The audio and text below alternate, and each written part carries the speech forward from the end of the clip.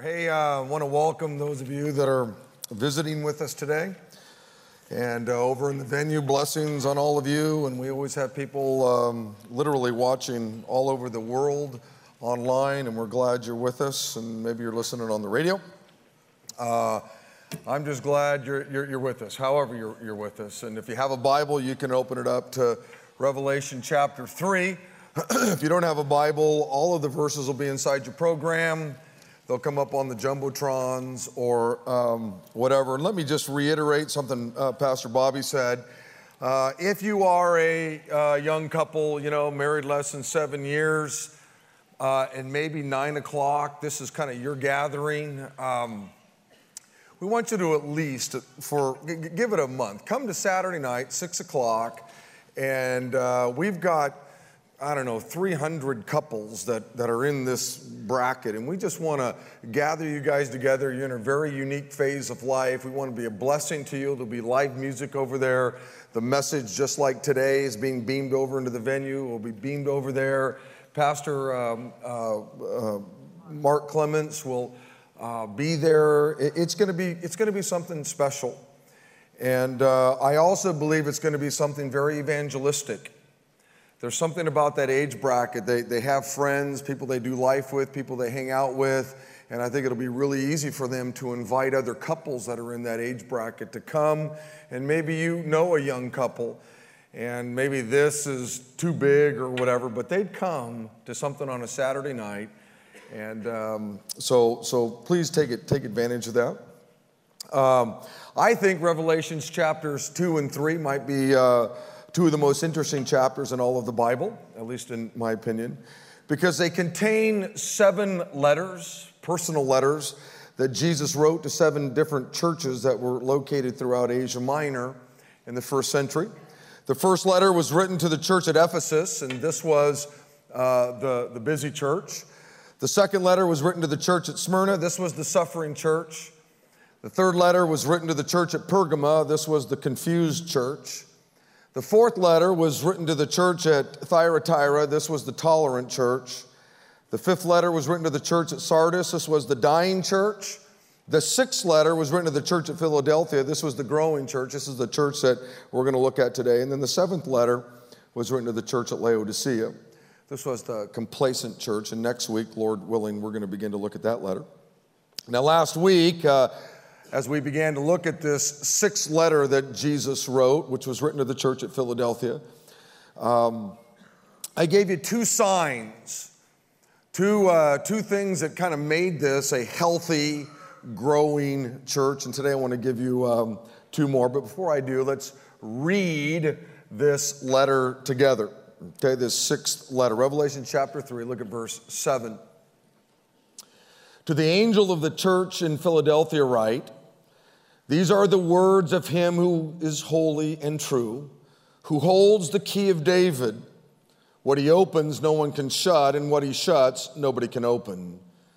Jesus says, I know your deeds. See, I have placed before you an open door that no one can shut. I know that you have a little strength, yet you have kept my word and have not denied my name. I will make those who are of the synagogue of Satan, who claim to be Jews, though they aren't, but are lying, I will make them come and fall down at your feet and acknowledge that I have loved you. Since you have kept my commands to endure patiently, I will also keep you from the hour of trial that is going to come upon the whole world to test those who live on the earth. I am coming soon. Hold on to what you have so that no one will take your crown. Him who overcomes, I will make a pillar in the temple of my God. Never again will he leave it. I will write on him the name of my God and the name of the city of my God, the new Jerusalem, which is coming down out of heaven from my God. And I will also write on him my new name. He who has an ear, let him hear what the Spirit says to the churches. Now, just so that we're all on the same page, because we always have a lot of new people that are visiting, and maybe you're over in the venue or in here or whatever.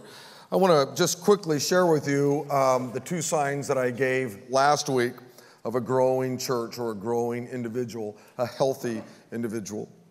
A growing church, number 1, or a growing individual walks through the doors that God opens to serve him and reach the lost. It's one of the signs that you really are a healthy believer, that you're quick to walk through the doors that God opens to serve Him and to reach the lost. Verse 8, Jesus said, I have placed before you an open door that no one can shut. And last week I explained to you that these doors that God opens are doors or opportunities maybe to serve Him. They're doors that God opens to reach the lost. And one of the things that made this a growing church or a healthy church was that they took advantage of these open doors. You know, we live in the United States of America. And there are some incredible doors that are open in this country to serve the Lord. There are some incredible doors that God has opened to reach the lost. God has done some amazing things here in this country. And as I told you last week, I'm watching those things erode. But the doors are still open. And what's amazing to me is how many churches don't take advantage of those open doors. Paul said this in 1 Corinthians chapter 16. He said, I will be staying here at Ephesus until the festival of Pentecost. There's a wide open door for great work here, although many oppose me. You see, Paul was always looking for those open doors.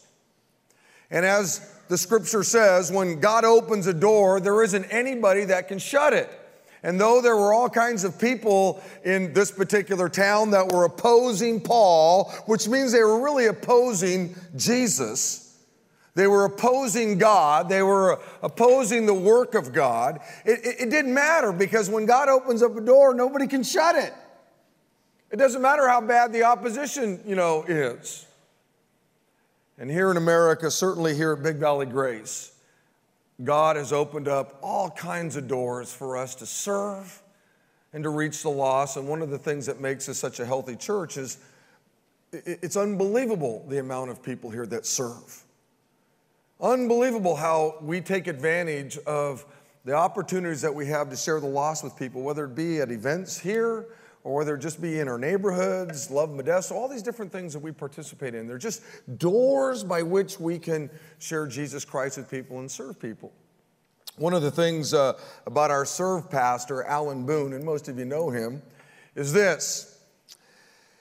We've got a lot of members here, okay? Saturday night, Sunday, venues. I mean, there's just a lot of people that consider this their home. And probably, I don't know, I've never asked anybody, but I would guess that we have a greater percentage of people that serve, in, whether it be the choir, the orchestra, greeters, ushers, people who walk the parking lot, making sure cars are safe, children's ministries, youth ministries. I mean, the list goes on and on. The library, Good Sam. It's unbelievable, the army of people that serve. There's a very high percentage of people here that have walked through the doors that God has opened to serve. And a lot of churches would be happy with that percentage, and it's a lot. It's a lot. We're not happy with that percentage here. We want 100% of the people who consider Big Valley Grace their church to be serving. And we're not going to be happy unless all 100% of the people here are serving. Because one of the signs of a healthy individual, a healthy follower of Christ is that they're serving. They're walking through those doors that are open. And so we as pastors and leaders and elders here at the church, it's our desire that you be healthy in your walk with the Lord, that you be growing in your walk with the Lord. And so if we've got one person here who considers this their home and they're not using their gifts and talents and abilities for the purposes of the Lord, well, we're not happy with it. And so we're always going to be here talking about those opportunities that are available. If you don't know what your gifts or talents or abilities are, the first Saturday of every month we have what we call the Shape class. And we will help you discover what that is, because everybody has a role to play in the body of Christ. You show me a person that's not serving or is not sharing their faith when God opens up doors. And I'll just show you a person that's just not healthy. I'll show you a person that's not growing. You can be a follower of Jesus and not serve. You can be a follower of Jesus and not share your faith when God opens up a door. You can. But you're not a healthy follower of Jesus. You're not a growing follower of Jesus. There's somebody who isn't serving, somebody that isn't sharing their faith when God opens up those doors. Look, wow. You just aren't healthy. And we don't always do it perfectly. Nobody in this room does it perfectly. We got to deal with our humanity, the old nature, the Adamic nature, whatever name you want to put on it. But that ought to be the heart of all of us. I remember when I first gave my life to Christ years and years ago. I was here at Big Valley Grace over 30 years ago. I had kind of lost all my friends. Nobody wanted to hang out with me anymore because I didn't want to get drunk and I didn't want to get loaded. I didn't want to smoke weed. I didn't want to do all those things anymore. God was transforming my life. But the only friends that I had were, guys that were drinking beer and smoking weed and snorting coke and doing all these crummy things. And I didn't want to hang out with them anymore. Well, I really didn't have any friends. And it got kind of lonely. And I remember I was driving down past Davis High School right up here. And I had my big Ryrie study Bible. I had a Volkswagen Beetle. And I had my big, 4 foot by 4 foot Jerry Falwell Bible sitting on the seat of my car. And I saw a friend who was walking down the street. And so I thought, hey, I'll pick him up and give him a ride. So I pulled over, and as I'm pulling over, I look down, and there's this huge Bible. And I'm thinking, oh, no, my Bible. He's going to see the Bible, and he's going to, freak out or whatever. So I grabbed the Bible, and I put it underneath the seat. See, I was embarrassed.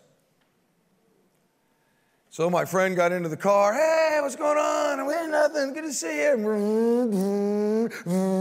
We're driving down Tully Road, and we come to a stoplight up here. So, in a stick shift, you downshift. And as I downshifted, the Bible slid out.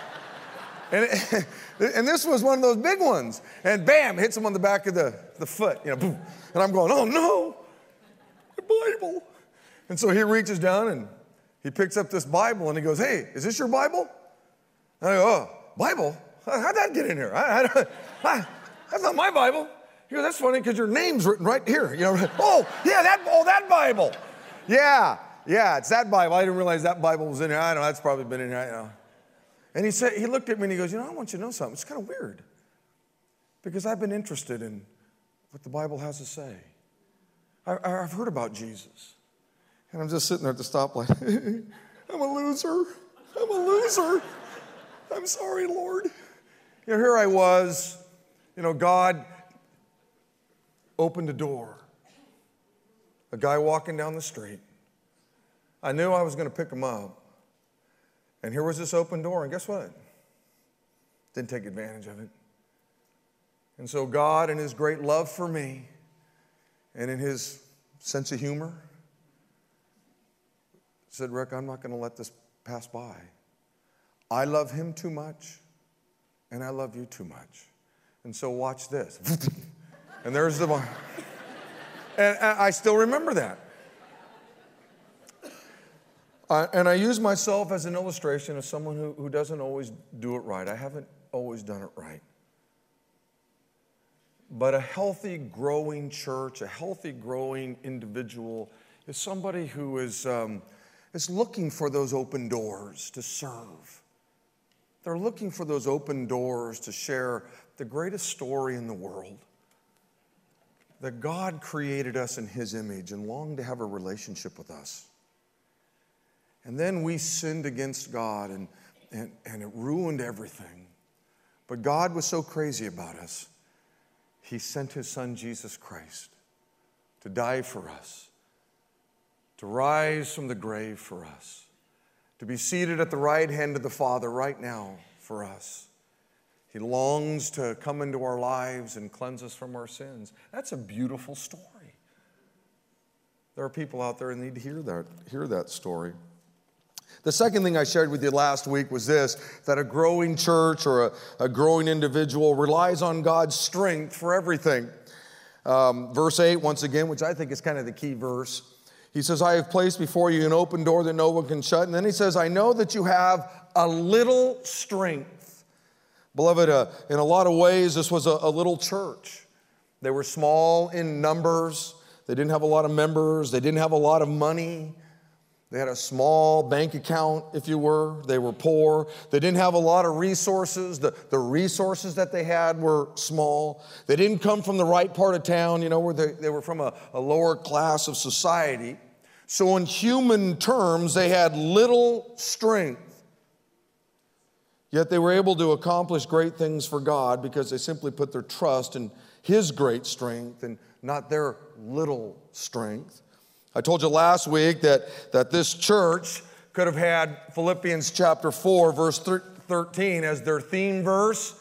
I can do everything through Him who gives me strength. That was the theme verse of this church. You could have walked into their church if they would have had a building like this, and there could have been a sign up behind the pulpit or in the foyer if they would have had something like that said, we can do all things through Christ who gives us strength. They were little. They didn't have much, but they had the Lord. And when you got the Lord, it's a win. And as you watch what's happening in our country, and you watch what's happening with some of the laws and some of the things, you can get disheartened. You can get kind of bummed out and go, man, what's going on? What's happened to our great country? There was a time when the government was on our side as believers, right? They chiseled in all those great verses on those buildings in Washington, D.C., and that's not the case anymore. But it doesn't matter how bad it gets. We can do everything through Christ who gives us strength as a church or as individuals. And that certainly was the case of this church. So that's a quick or little review of last week's message. And today I want to give you two more signs of a growing church or a growing individual, okay? Number 3, a growing church or a growing individual obeys the Word of God. Once again in verse 8, he says, hey, I've placed before you an open door that no one can shut. I know that you have little strength, and then there's this phrase, yet you have kept my word. You've kept my word. Now it seems like this thought or this idea, the importance of God, God's word in our daily lives has come up in most of these letters. There's no doubt that God's word is central to having a healthy spiritual life. Reading the word of God is critical to having a healthy, growing spiritual life. It's critical to having a healthy and growing church. Studying the Word of God is critical to having a healthy, growing spiritual life. Memorizing the Word, meditating on the Word, these are all things that are important. They're critical to having a healthy or robust, if you will, spiritual life. But most important of all, living out the Word of God is critical. A lot of people know the Word of God. A lot of people can read the Word of God. Satan knows the Word of God. You can take college classes that are taught by professors who don't know Jesus, and they'll, teach the Psalms as literature. So it's easy to read it or whatever. It's living it out. That's the critical thing about the Word of God. To me, one of the great phrases in the Bible are those 5 words. You have kept my word. And someday when I die, I hope that my family, my friends, you would say that about me. That Pastor Rick kept God's word. And I thought about some of you. I thought, what a great phrase to be said at your funeral. Don't you want that said about you? Hey, you don't have to liked the music. You may not have liked my pants. You may not have liked my hair. Some of you are just bothered by my mustache that I've had for 30-something years. You can trip out about all those kinds of things, and I don't lose any sleep over that. What I care about is, did Rick keep the word? Did Rick keep the word? And that's what you ought to care about. You ought to hope that, if you're having a funeral in here and you're in that pine box, your flesh is there, and there, you're up with the Lord and people are up here walking up and they're going to give some sort of testimony. What a great thing to hear said. He kept the word. She kept the word. And as I was studying this week, I thought about my family. That's what I want my kids to say about their father. I may not have been the funnest guy to be around. They may not have liked the idea that they got punished at times. They may not have liked the rules we had, what time they had to be in bed and blah, blah, blah, and all those kinds of things. Dad made me do my homework or whatever all that is. But I want them to say, you know what? My dad kept the word. He did his best to keep the word. Now, once again, none of us are going to do that perfectly. And these human bodies we have, it's not going to be, we're not all going to hit home runs every time we're up. But what a beautiful thing to have said about you. He did his best to keep the word. What a beautiful statement about this church. Someday, those of us that know the Lord, we're going to meet these folks. These were our brothers and sisters in the Lord. And what a beautiful moment that's going to be to see these people who, under some very hard circumstances, kept the word of God. Didn't matter what was going on in their lives, they kept the word of God. And may that be said about us. Jesus told a story, or really a parable, in Matthew chapter 25 that I think goes right along with this idea of keeping the word. He said this in Matthew 25, verse 14. He said, again, the kingdom of heaven. And by the way, this is kind of a story about him and what was going to take place, him leaving, coming back, all that kind of stuff. He says this, again, the kingdom of heaven can be illustrated by the story of a man going on a long trip. He called together his servants and he entrusted his money to them while he was gone. He gave 5 bags of silver to one, 2 bags of silver to another, and 1 bag of silver to the last, dividing it proportionally to their abilities. Then he left on his trip. The servant who had received the 5 bags of silver began to invest the money, and he earned 5 more. The servant with 2 bags of silver also went to work and earned 2 more. But the servant who had received 1 bag of silver dug a hole in the ground and hid his master's money. After a long time, the master returned from his trip and called them to give an account of how they had used their money, their talents, their abilities, whatever. The servant whom he had entrusted 5 bags of silver came forward with 5 more and said, Master, you gave me 5 bags of silver to invest, and I have earned 5 more. The master was full of praise. Well done, my good and faithful servant. You've been faithful in handling this small amount, so now I will give you many more responsibilities. Let's celebrate together. That's cool. The servant who had received 2 bags of silver came forward and said, Master, you gave me 2 bags of silver to invest, and I've earned 2 more. And the master said, well done, my good and faithful servant. You have been faithful in handling this small amount, so now I will give you many more responsibilities. Let's celebrate together. That's cool. Then the servant with the 1 bag of silver came and said, Master, I knew you were a harsh man, harvesting crops where you did not plant them, gathering crops where you didn't cultivate. I was afraid I would lose your money, so I hid it in the earth. I didn't do anything with the gifts you gave me. I didn't do anything with the shekels you gave me. I didn't do anything with the abilities you gave me. Here you go. But the master said, you wicked and lazy servant. I'll stop there. For those of us that name the name of Jesus, you can't read a story like that, a parable like that, and not just kind of stop for a second. Those are some weighty, weighty words here. A lot is being communicated in this story. But the words that I want to hear someday is, Rick, well done. You were a good and faithful servant. Well done. Let's celebrate. Now, I don't know how it's exactly going to work when I see the Lord face to face, okay? The Bible gives us some indication, but I don't know what it's going to be like. But how cool would it be to take your last breath here on planet Earth, and there you are, standing before the Lord, and He were to look at you and say, well done. You nailed it. Come on up here. Let's celebrate. Now, He knows nobody's going to do it perfectly.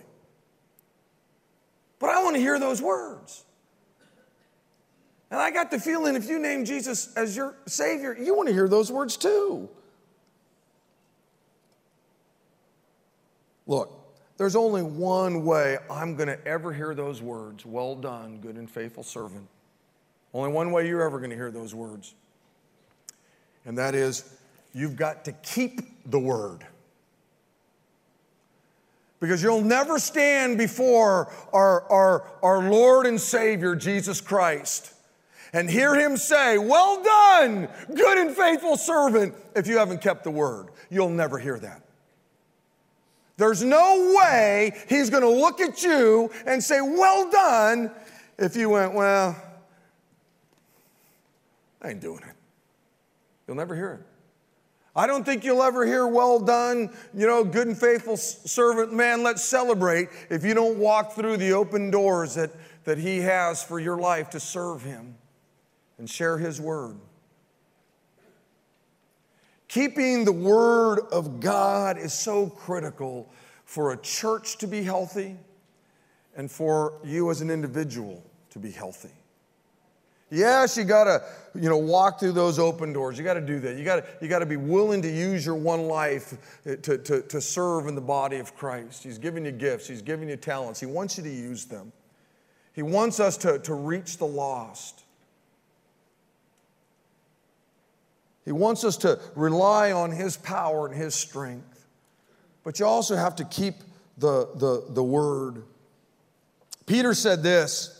He said, so get rid of all evil behavior. Be done with all deceit, hypocrisy, jealousy, and all unkind speech. Like newborn babies, you must crave pure spiritual milk so that you will grow into the full experience of salvation. Cry out for this nourishment now that you have tasted of the Lord's kindness. And here's the thing about that passage. I don't know how the church worked back in those days. We have some data that kind of tells us how it works. But I got the feeling Peter had, maybe it was his own children, and he had this little baby. And when that baby got hungry, babies do what all babies do. Wee! Wee! They start crying out, don't they? And there isn't anything you can do to make that baby stop crying when they're hungry. You can tap dance, you can bring out all kinds of puppets, you can do all kinds of things. And that baby ain't gonna stop crying out for the nourishment that it wants. Nothing. There ain't anything. The reason why some of those numbers go up here at times is because there's a baby in our nursery who's crying out for nourishment. And there isn't anything those people can do. That baby wants that food. Done deal. And that's the idea that Peter's laying out here. He's saying we as adults, we need to be like those babies that cry out for that nourishment, but as adults, we cry out for this nourishment. But what happens is that we get older and, well, I'm going to go to my men's Bible study and, I got busy. I slept in. When a baby's hungry, they don't sleep in. When you're crying out, you don't sleep in. I'm going to go to church. I'm not going to church today. After all, the Niners are on TV. That Kaepernick guy's a pretty good guy. I don't want to miss that game. That's not crying out. And this beautiful illustration that Peter uses, I don't know, maybe as he was writing this, the Holy Spirit's filling him and he's just watching some baby just wailing. And as soon as that baby got to the food, okay, this is good. And that's the way we're to be. That's how you keep the words when you have a desire for this. Joshua said these powerful words in Joshua chapter 1. He said, don't let this book of the law depart from your mouth. Meditate on it day and night so that you may be careful to keep the word, if you will. Then you will be prosperous and successful. And that doesn't, prosperous there doesn't mean prosperous financially necessarily. It could. But you want to have an incredible life. You want to be a growing believer. You want to live a healthy Christian life. You want to be prosperous and successful. You got to make sure you got your nose in this thing and that you keep it. And then watch what happens with your life. Watch how God uses your life. Keeping the Word of God, reading the Word of God, obeying the Word of God is critical to your spiritual health. Sign number 4.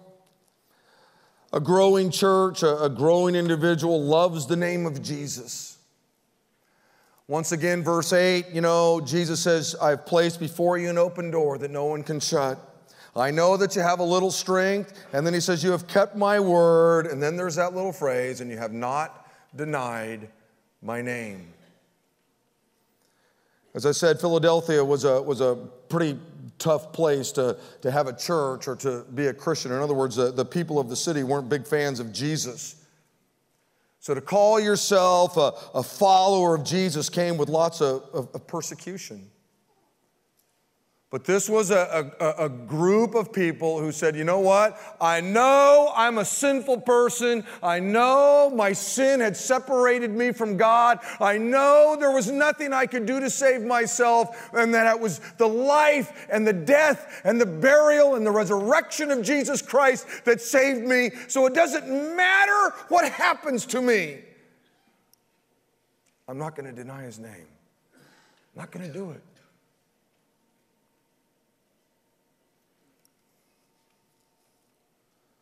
One of the signs of a healthy, growing Christian is that they love the name of Jesus. They would never deny the name of Jesus. Now, I want to broaden this out a bit, okay? Jesus said, you haven't denied my name, which is a good thing, because Jesus also said this in Matthew chapter 10. He said, everyone who acknowledges me publicly here on earth, I will also acknowledge before my Father in heaven. But everyone who denies me here on earth, I will also deny before my Father in heaven. That's a pretty weighty statement, isn't it?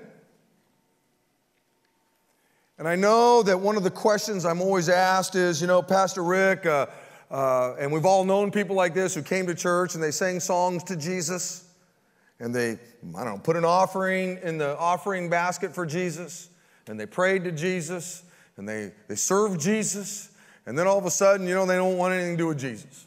I've been here 30 years. There's a lot of people who used to come to church here. They don't come to church. They don't want anything to do with Jesus. Some have even denied Jesus.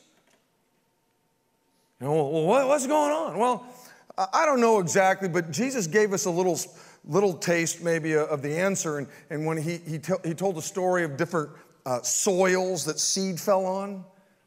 And there was one particular kind of soil where the seed of the gospel kind of starts to bloom, and it looks like someone's saved, and they sing the songs and they do all the right things, and then the troubles of life, whatever, distractions kind of choke it out and it dies. A person like that never really had given their life to the Lord. It wasn't genuine. Just because you come to church and sing a song and give an offering, that doesn't mean anything. Judas didn't lose his salvation, folks. He never had it. Yeah, he was close to Jesus, and they bumped hands, and they probably put their arms around each other, probably had some coffee together, probably had lunch together. Yes, he heard a lot of sermons, saw Jesus do a lot of miracles, but he had never given his life over to Jesus. Just because you're close to Jesus, just because you can touch Jesus, just because you can read about Jesus, sing about Jesus, give some money to Jesus, doesn't mean you really know him as your Savior. And so a lot of times what happens is people come, they get a goosebump. Ooh, I like the music. Ooh, I like the fellowship. Ooh, I like what this church says. And it may be for a year, it may be for 5 years, it could be for a decade. And then all of a sudden, you know what? Boom, they're gone. And some will even say, I don't even believe in Jesus. All I know is this. Jesus says, hey, you're going to deny me here on planet Earth, then I'm going to deny you before my Father. That's a weighty thing. It's a good thing not to deny the name of Jesus. It's a good thing to really love Jesus. But I think it's way bigger than simply denying his name. And this is how I want to broaden this out just for a moment. In Exodus chapter 20, God gives Moses the 10 Commandments. Okay? Number 1, you'll have no other gods before me. Number 2, you're not going to make for yourself an idol that you're going to worship. And number 3, before honoring your parents and don't murder and don't lie and don't steal. Before any of those, he says, you shall not misuse the name of the Lord your God. That's number 3. And I happen to believe that the order of the 10 Commandments means something. And so God says, here's number 1. You're not going to have any other gods before me. I'm it. Number 2, don't make for yourself an idol. And back in those days, they would have carved something or made something. We can have different idols today here in America. And number 3, don't mess with my name. Don't mess with my name. Now, most people, when they think of this commandment, this 3rd commandment, they immediately think of, bad language or cussing or profanity or something like that, which then causes them to relax because they don't necessarily use bad language, or they at least, don't use it very often. But this commandment has way more to it than just simply not using bad language or cussing or whatever. The Bible says this in Proverbs chapter 22. The Bible says that a good name is to be more desired than great wealth. Beloved, every time you misuse the name of God, the name of Jesus, you're defaming his reputation. You're defaming his character. You're defaming his authority. You're taking his good name, his holy name, his righteous name, and you're making a mockery of it. He has a good name. His name is holy. There's no other name like the name of Jesus. And how you use the name of Jesus is an important thing. It's not okay with God that you somehow goof up his name. He's sensitive about his name. God says you shall not misuse the name of the Lord your God. Yes, you shouldn't deny his name, but you shouldn't misuse his name either. God takes us seriously. Listen to what God said in Leviticus chapter 24. He said, say to the people of Israel, those who curse their God will be punished for their sin. Anyone who blasphemes the name of the Lord must be stoned to death by the whole community of Israel. And any native-born Israelite or foreigner among you who blasphemes the name of the Lord must be put to death. Now here's the deal. You read something like that and you go, thank the Lord I don't live under the law. Because we'd all probably have to be taken out to the field out there and be dealt with very harshly. But here's the deal. Just because you don't live under the law doesn't mean that God's okay with you using his name in some crummy way. God says, don't mess with my name. Treat it with awe. Treat it with respect. And the fact is, most of us probably need to bow our heads right now and do some confessing. Because I know a lot of believers who will misuse the name of the Lord. Look, you want to defame my name, do it. You want to misuse my name, do it. You want to use my name in a crummy way, do it. But you ought to be very careful in how you use the name of the Lord Jesus Christ. Number 3, the Big 10. Now, what I'd like to do is I'd like to maybe give you just a few ways that you can use his name correctly. Okay, number one, you honor the name of the Lord when you revere the name of the Lord. Acts chapter 4, we read it earlier during our singing. It says, there is salvation in no one else. God has given no other name under heaven by which we must be saved. God's name is to be revered. It's the only name that can save you. My name can't save you. John Kitchell, great guy, can't save you. Lee Anderson, great guy. Sandy Anderson, great gal. Great people, they can't save you. Their name doesn't mean a thing. Man, my friend Gordon sitting back there, one of the great guys on the planet, can't save you. Good name, Gordon, I like your name. Doesn't mean a thing. You see, it's the name of Jesus. That's the only name that will save you, and you ought to revere that name, especially those of you that call yourself a Christian. Let me ask you a question. How do you normally respond when you hear the name of God being misused? How do you normally respond when you go to the movies, or you're at the park, or you're at the mall, or you're at a friend's house and you hear the name of the Lord being misused? Does it bother you? Let me tell you something.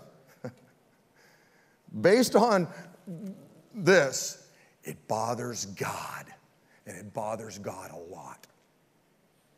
A lot. The problem is that for a lot of people, a lot of believers, we just kind of gotten used to it. Happens all the time, right? Movies and sitcoms, and we just hear it so often. We just, we're okay with it. We just kind of tune it out. Let me ask you something. Men, if somebody started trashing your wife's name, would you tune it out? I don't make, it ain't that big a deal. I'll just tune that out.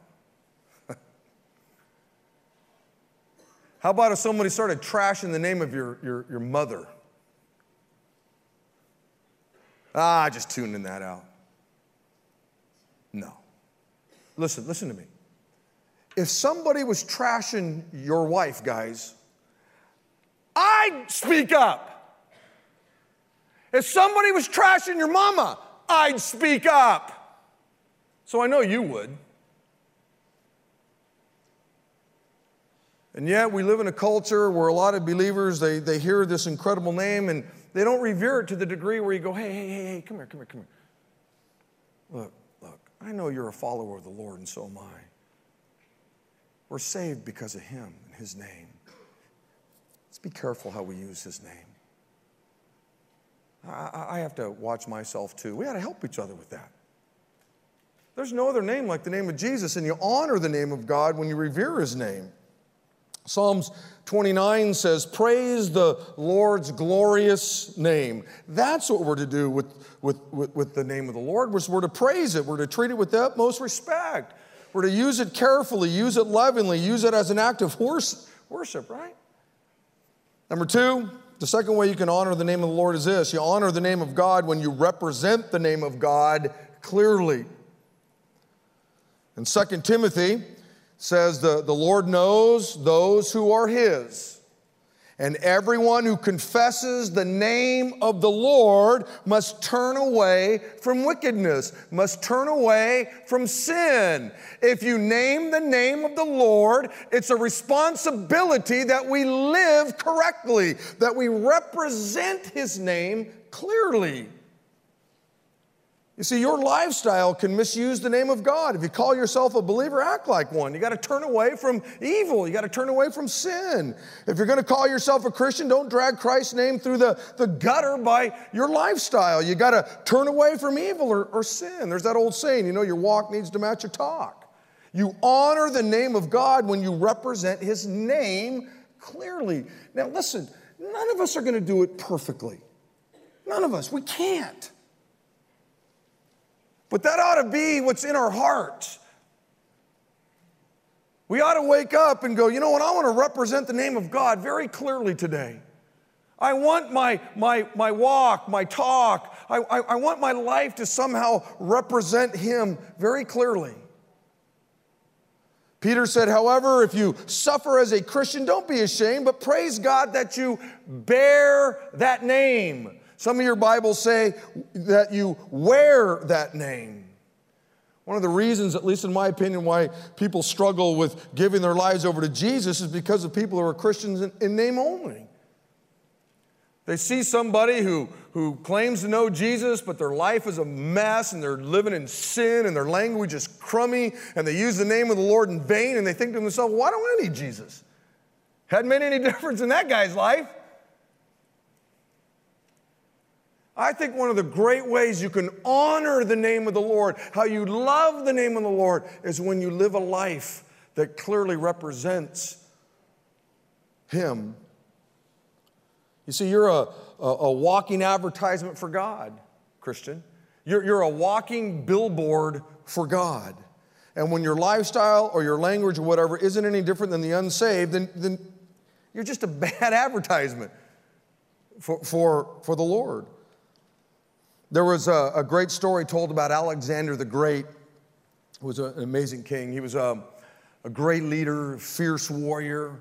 One of the things he hated more than anything were cowards.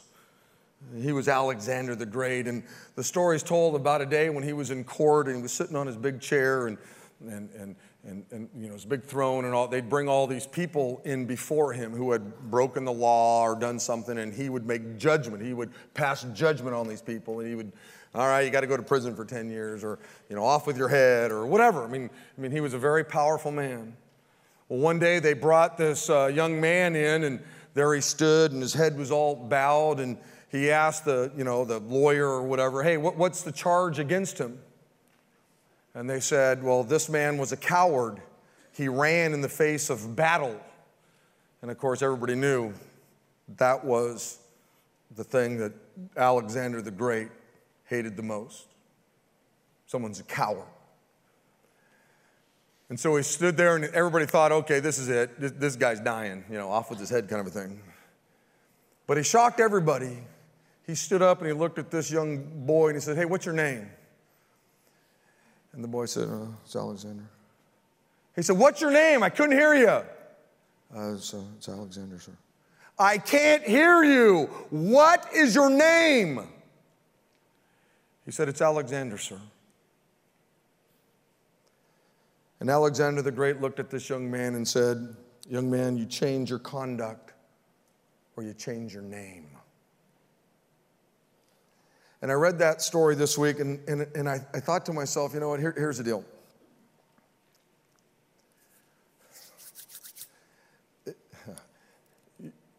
You're free because God gave you a free will.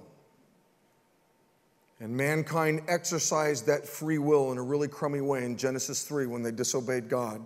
You have a free will, and you can choose to live any way you want to live, Christian.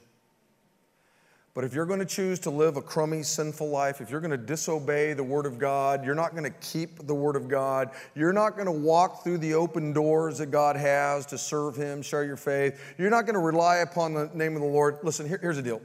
You're free to do that. Just do me a favor. Change your name. Just change your name from Christian to something else. Just don't call yourself a believer. Because it makes it really tough for me and others that are trying to live out the faith and have those open door opportunities to share our faith. And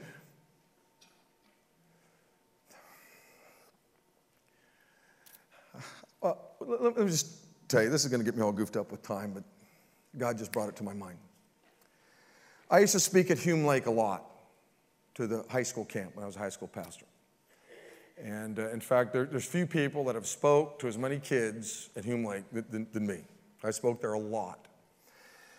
And one of the things that I used to do early on was there was always a moment where I'd get up and the kids don't know who I am, you know, and so you go, hey, who wants to ask questions? You know, you want them to get to know me.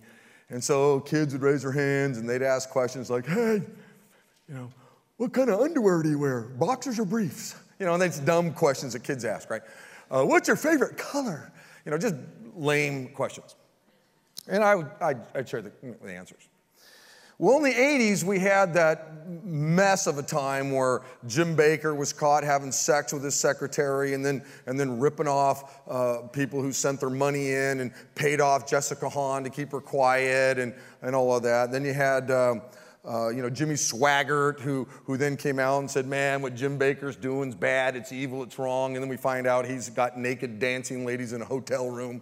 And these were the big evangelists. And so that was the big headlines, during a little season of time.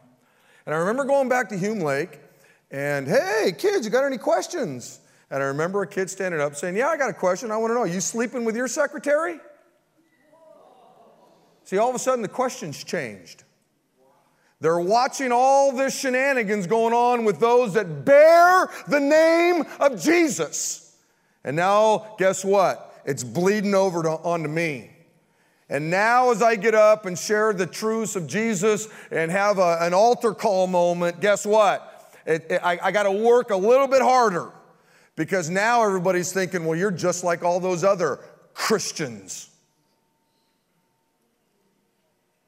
One of the ways, believer, you honor the name of Jesus, you love the name of Jesus, is when you represent that name clearly.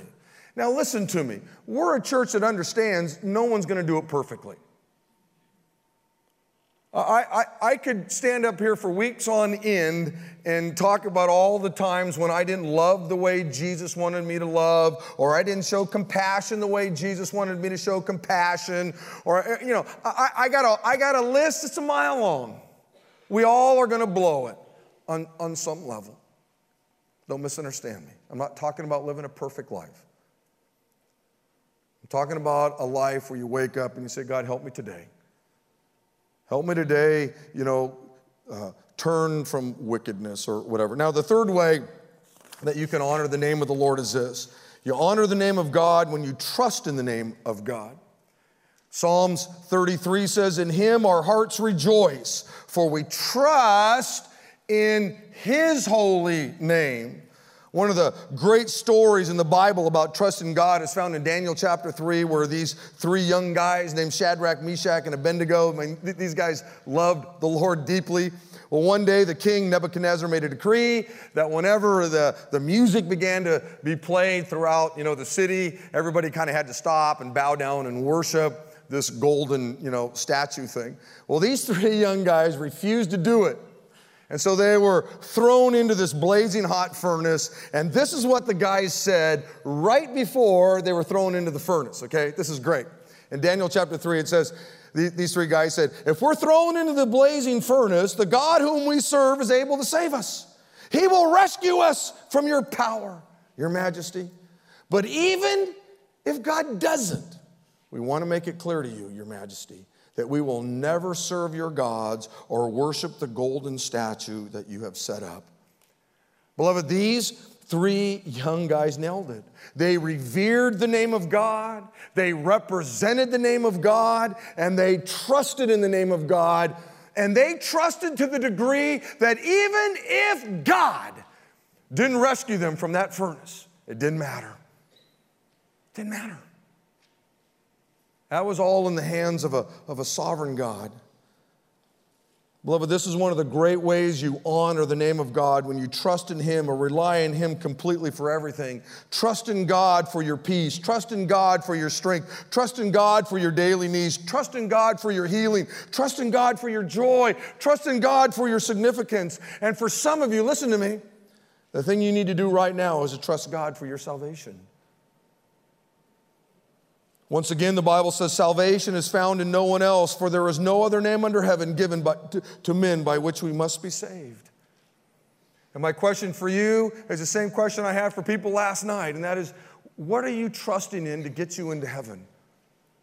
For me, for a lot of years, I just believed that there was going to come this moment I'd stand before God and He'd put all the good things I had done here. And I'd done some good things. I wasn't Charlie Manson. I wasn't, Hitler.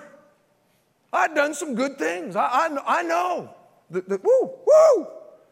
But then I knew there would come a moment when all the bad things I'd ever done or thought or said, and let me just tell you what I knew what would happen. It wasn't even going to be close. I knew I was in trouble. I don't know what it is you're trusting in, but there came a moment when I understood that my sin messed up so much. and that there was only one way I could have my sins forgiven, and that was to trust in the greatest name that there ever was given, and that is the name of Jesus Christ. And I put my trust in him, and he came into my life, and the Bible says he cleansed me of my sin.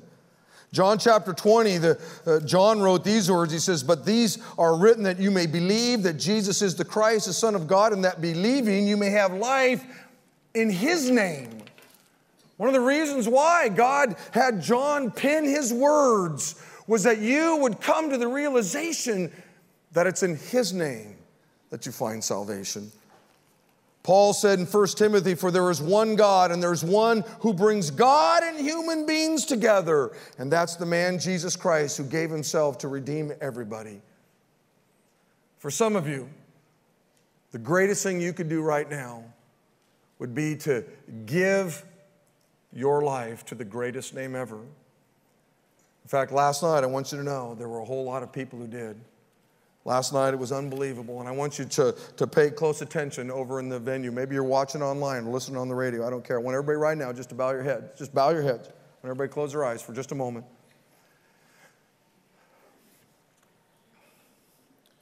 And I know that some of you have been coming for a while. And I know that God has been speaking to some of you over in the venue, in here. I know it. I know it. And I know that God is drawing you to himself right now. You've never given your life to Jesus Christ, but you know that God's drawing you. But God doesn't force himself on you. He's not going to make you do anything. You have to humble yourself and invite him into your life.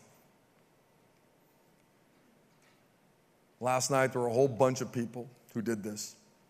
And so if you'd like to know Jesus Christ as your Savior, if you've never given your life to Christ, if you're dead in your sins right now, your sins have not been forgiven, you've never invited Christ into your life, I just want you to pray this prayer in your heart right now.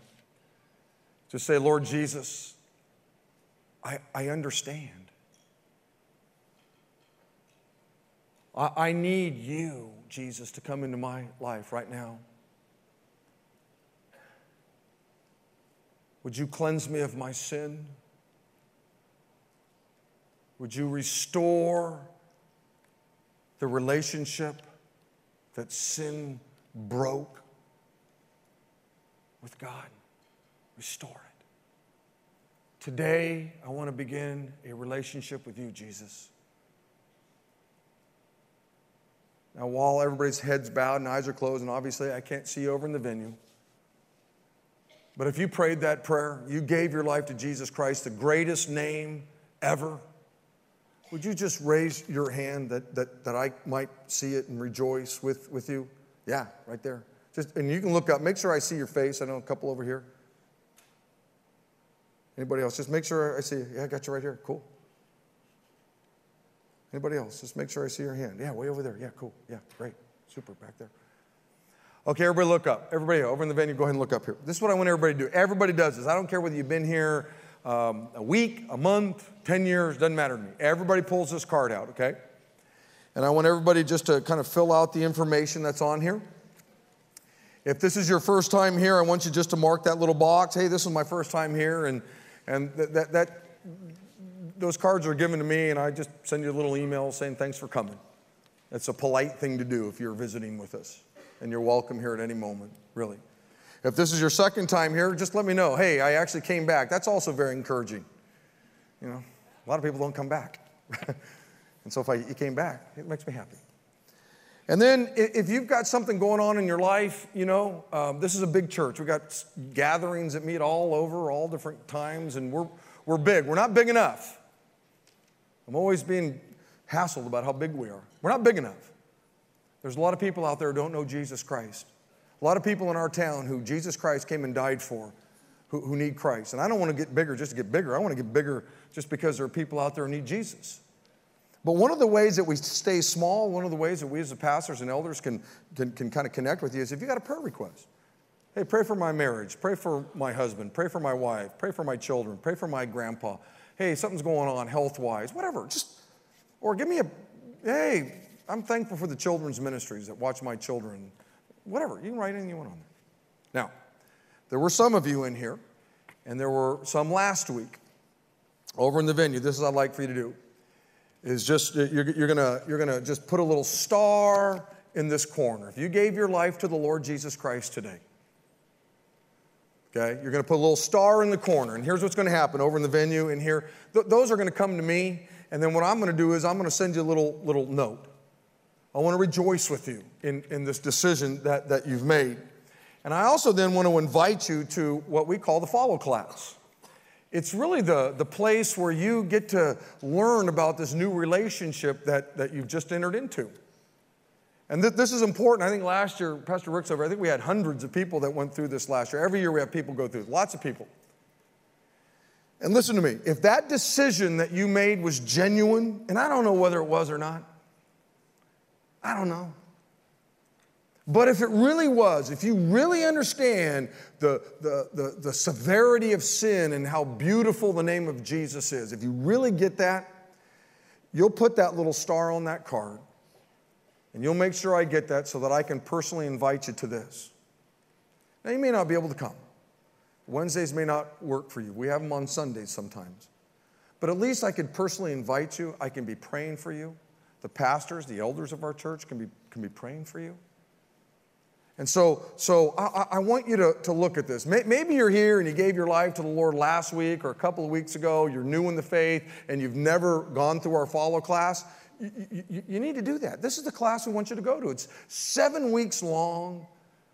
And it's how you begin to learn about Jesus. For those of us that are married, there was a moment when, I didn't know my wife. There was a moment when Lee didn't know Sandy. Sandy didn't know Lee. But they met, got married, but there was a process by which they went and had coffee and had dinner and they went to the park and they took walks and a relationship grew. Well, the same thing is with this new relationship you have with Jesus. You got to start dating. You got to get to know this Jesus and who he is. And so the follow class is important for all of you, whether you're over in the venue or you're in here. And I'm going to ask all of our hosts and hostesses to come forward. If you'll pass those cards into the center right now, just pass them all in. They're just going to walk down the aisles here, and they'll pick those up, okay? So everybody's going to fill these cards out here real quick. Over in the venue, we're going to do the same thing. You just fill the card out, and they're going to walk forward, and they'll pick those up. And what's super important to me is that you put a star on there, okay? And then I'm going to pray and rejoice in this moment, especially for those of you that gave your life to the greatest name ever, the name of Jesus Christ. Everybody, everyone should stand. Everybody stand. Everybody stand over in the venue. Father, thank you, Lord, for the Word of God. And in these 7 letters, wow, there's just a lot there, God. And I'm not even scratching the surface. There's so much there. But I'm thankful for the little we are looking at and how you're using it to help transform us, challenge us, convict us. I'm thankful for those today, God, that made a profession of faith. I look forward to getting those cards and sending them a little email letter congratulating them and encouraging them to get involved. Thank you, Jesus, for being good to us. Pour out your favor on us today, Lord, and I pray this in the name of Christ. And all of God's people said, amen. Hey, live for Jesus, okay?